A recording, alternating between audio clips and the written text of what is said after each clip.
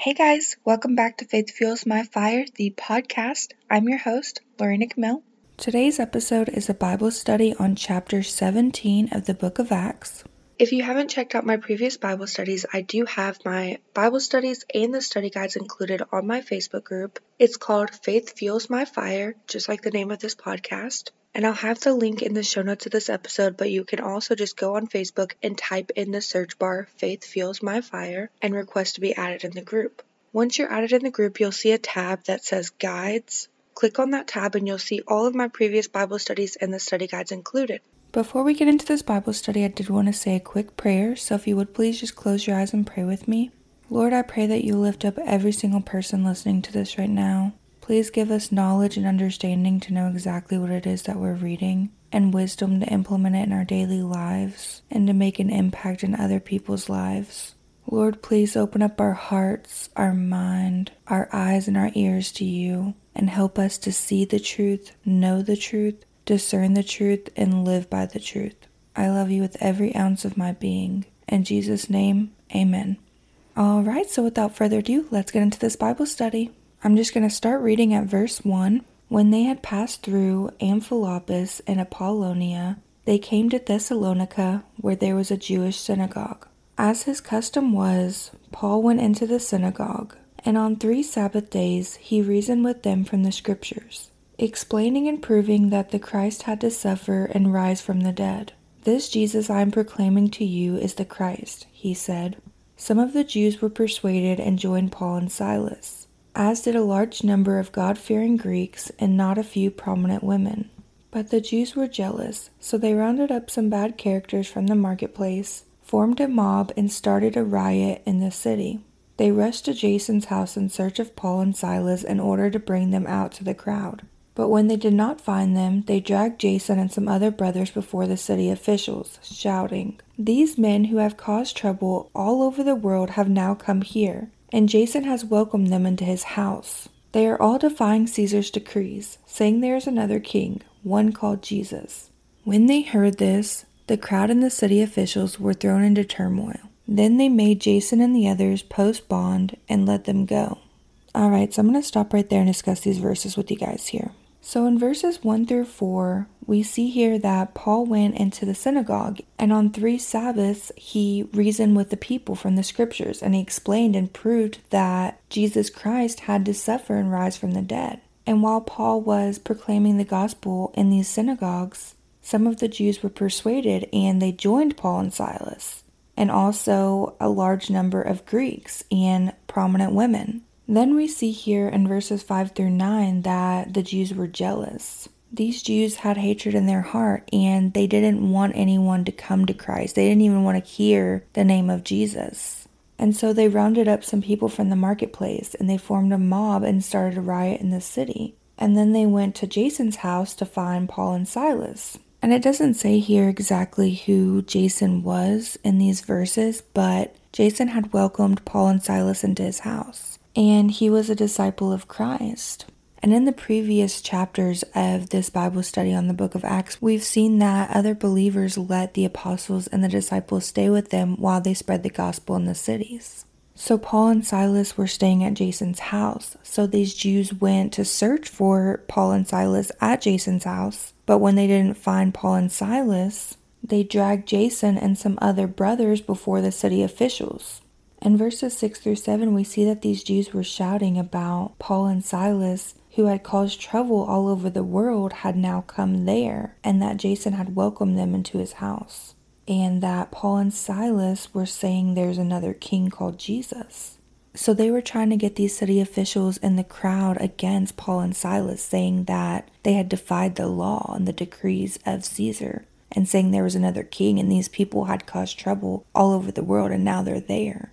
And in verses 8 through 9, the crowd and city officials were confused and afraid. So they made Jason and the others post bond, and they let them go. They didn't know what to do, so they just let them go. Now I'm going to continue reading at verse 10. As soon as it was night, the brothers sent Paul and Silas away to Berea. On arriving there, they went to the Jewish synagogue. Now the Bereans were of more noble character than the Thessalonians, for they received the message with great eagerness, and examined the Scriptures every day to see if what Paul said was true. Many of the Jews believed, as did a number of prominent Greek women and many Greek men. When the Jews in Thessalonica learned that Paul was preaching the word of God at Berea, they went there too, agitating the crowds and stirring them up. The brothers immediately sent Paul to the coast, but Silas and Timothy stayed at Berea. The men who escorted Paul brought him to Athens and then left with instructions for Silas and Timothy to join him as soon as possible. Alright, so I'm going to stop right there and discuss these verses with you guys here. In verse 10, we see that as soon as it was night, the brothers sent Paul and Silas to Berea. Paul and Silas had to get out of Thessalonica because these Jews were stirring a riot and were trying to persecute them for spreading the gospel and saying there was another king called Jesus. In verse 11, we see that the Bereans had received the message that Paul was preaching in the synagogues with great eagerness. And they studied the scriptures every day to see if what Paul said was true. And we can always find truth in the scriptures. The scripture in the Bible is God-breathed, and there's so many words of God in the scripture. And at that time, they only had the Old Testament. They didn't have the New Testament yet, so they didn't have all of the words of Jesus Christ. Which now we can go in and see all the words of Jesus Christ, and we know that He is the way, the truth, and the life. And His words are truth, and we can ask the Holy Spirit to show us the truth and help us to see the truth, know the truth, discern the truth, and live by the truth. And that's what these Bereans did here, is they studied the scripture to see if what Paul said aligned with what the scripture says and what they know is true in the scripture. And in verse 12, we see that many Jews and also a number of Greek women and men started believing in Jesus. Then we see here in verse 13 that when the Jews in Thessalonica learned that Paul was preaching the word of God at Berea, they went to Berea and stirred up the crowds there. These Jews had hatred in their heart. They were jealous that Paul and Silas were getting all of this attention by spreading the word of God and telling people about Jesus. So they did everything they could to get the crowds against Paul and Silas and stop them from spreading the gospel and talking about the name of Jesus. In the world that we live in today, a lot of people are against the name of Jesus and spreading the gospel. And they will also do things to stir up crowds when other people are trying to spread the gospel of Jesus Christ. And it's important for us to stand firm in our faith and spread the gospel no matter what. And it's not always going to be easy. In chapter 15 of the book of John, Jesus is speaking to his disciples, and he says in verses 18 through 23, "If the world hates you, keep in mind that it hated me first. If you belong to the world, it would love you as its own. As it is, you do not belong to the world, but I have chosen you out of the world. This is why the world hates you. Remember the words I spoke to you. No servant is greater than his master. If they persecuted me, they will persecute you also. If they obeyed my teaching, they will obey yours also. They will treat you this way because of my name, for they do not know the one who sent me. If I had not come and spoken to them, they would not be guilty of sin. Now, however, they have no excuse for their sin. He who hates me hates my Father as well." So in these verses, we see here that whenever we're spreading the gospel and we're speaking about the name of Jesus Christ, we're going to have hardships. And just like they persecuted Jesus, they could persecute us also. And just like they hated Jesus, or they hate Jesus, they could hate us also. But we have to stand firm in our faith and know that this is our temporary home, and the most important thing is having a relationship with Jesus Christ and spreading the gospel in hopes for other people to get saved and have a relationship with Him and have eternal life in heaven also. Alright, so now in verses 14 through 15. The brothers sent Paul to the coast, but Silas and Timothy stayed at Berea. Now I'm going to continue reading at verse 16. While Paul was waiting for them in Athens, he was greatly distressed to see the city was full of idols. So he reasoned in the synagogue with the Jews and the God-fearing Greeks, as well as in the marketplace day by day with those who happened to be there. A group of Epicurean and Stoic philosophers began to dispute with him. Some of them asked, "What is this babbler trying to say?" Others remarked, "He seems to be advocating foreign gods." They said this because Paul was preaching the good news about Jesus and the resurrection. Then they took him and brought him to a meeting of the Areopagus, where they said to him, "May we know what this new teaching is that you are presenting? You are bringing some strange ideas to our ears, and we want to know what they mean. All the Athenians and the foreigners who lived there spent their time doing nothing but talking about and listening to the latest ideas. Alright, so I'm going to stop right here and discuss these verses with you guys here. So in verses 16 through 17, Paul was waiting for Timothy and Silas in Athens, and he saw that the city of Athens was full of idols, and it caused him to be greatly distressed, because he knew that there was only one true God, and we should not idolize anything or have any other idols. God is the only one that we should worship. And he also knew that Jesus Christ is the way, the truth, and the life. And so he went to the synagogue and the marketplace, and he was trying to reason with these Jews and these Greeks that happened to be there. Then in verses 18 through 21, a group of philosophers began to argue with him, and some of them didn't know what he was trying to say, and others were saying that he was trying to advocate foreign gods because he was spreading the gospel of Jesus Christ and about the resurrection. So then they took him and brought him to a meeting of the Areopagus. And the Areopagus is also known as Mars Hill, and it's the council or court justice which met in the open air on the hill. So they took him here and they asked what new teaching he was presenting to them, because he was bringing some strange ideas about the gospel of Jesus and the resurrection that they hadn't heard before, so they wanted to know what it was about. And in verse 21 it says the Athenians and foreigners spent all their time talking about and listening to the latest ideas. And I'm going to continue reading at verse 22. Paul then stood up in the meeting of the Areopagus and said, "Men of Athens, I see that in every way you are very religious. For as I walked around and looked carefully at your objects of worship, I even found an altar with an inscription, 'To an unknown God.' Now what you worship as something unknown, I am going to proclaim to you. The God who made the world and everything in it is the Lord of heaven and earth, and does not live in temples built by hands. And he is not served by human hands as if he needed anything, because he himself gives all men life and breath and everything else. From one man he made every nation of men, that they should inhabit the whole earth. And he determined the time set for them and the exact places where they should live. God did this so that men would seek him and perhaps reach out for him and find him, though he is not far from each one of us. For in him we live and move and have our being. As some of your own poets have said, we are his offspring. Therefore, since we are God's offspring, we should not think that the divine being is like gold or silver or stone, an image made by man's design and skill. In the past, God overlooked such ignorance, but now he commands all people everywhere to repent. For he has set a day when he will judge the world with justice by the man he has appointed. He has given proof of this to all men by raising him up from the dead."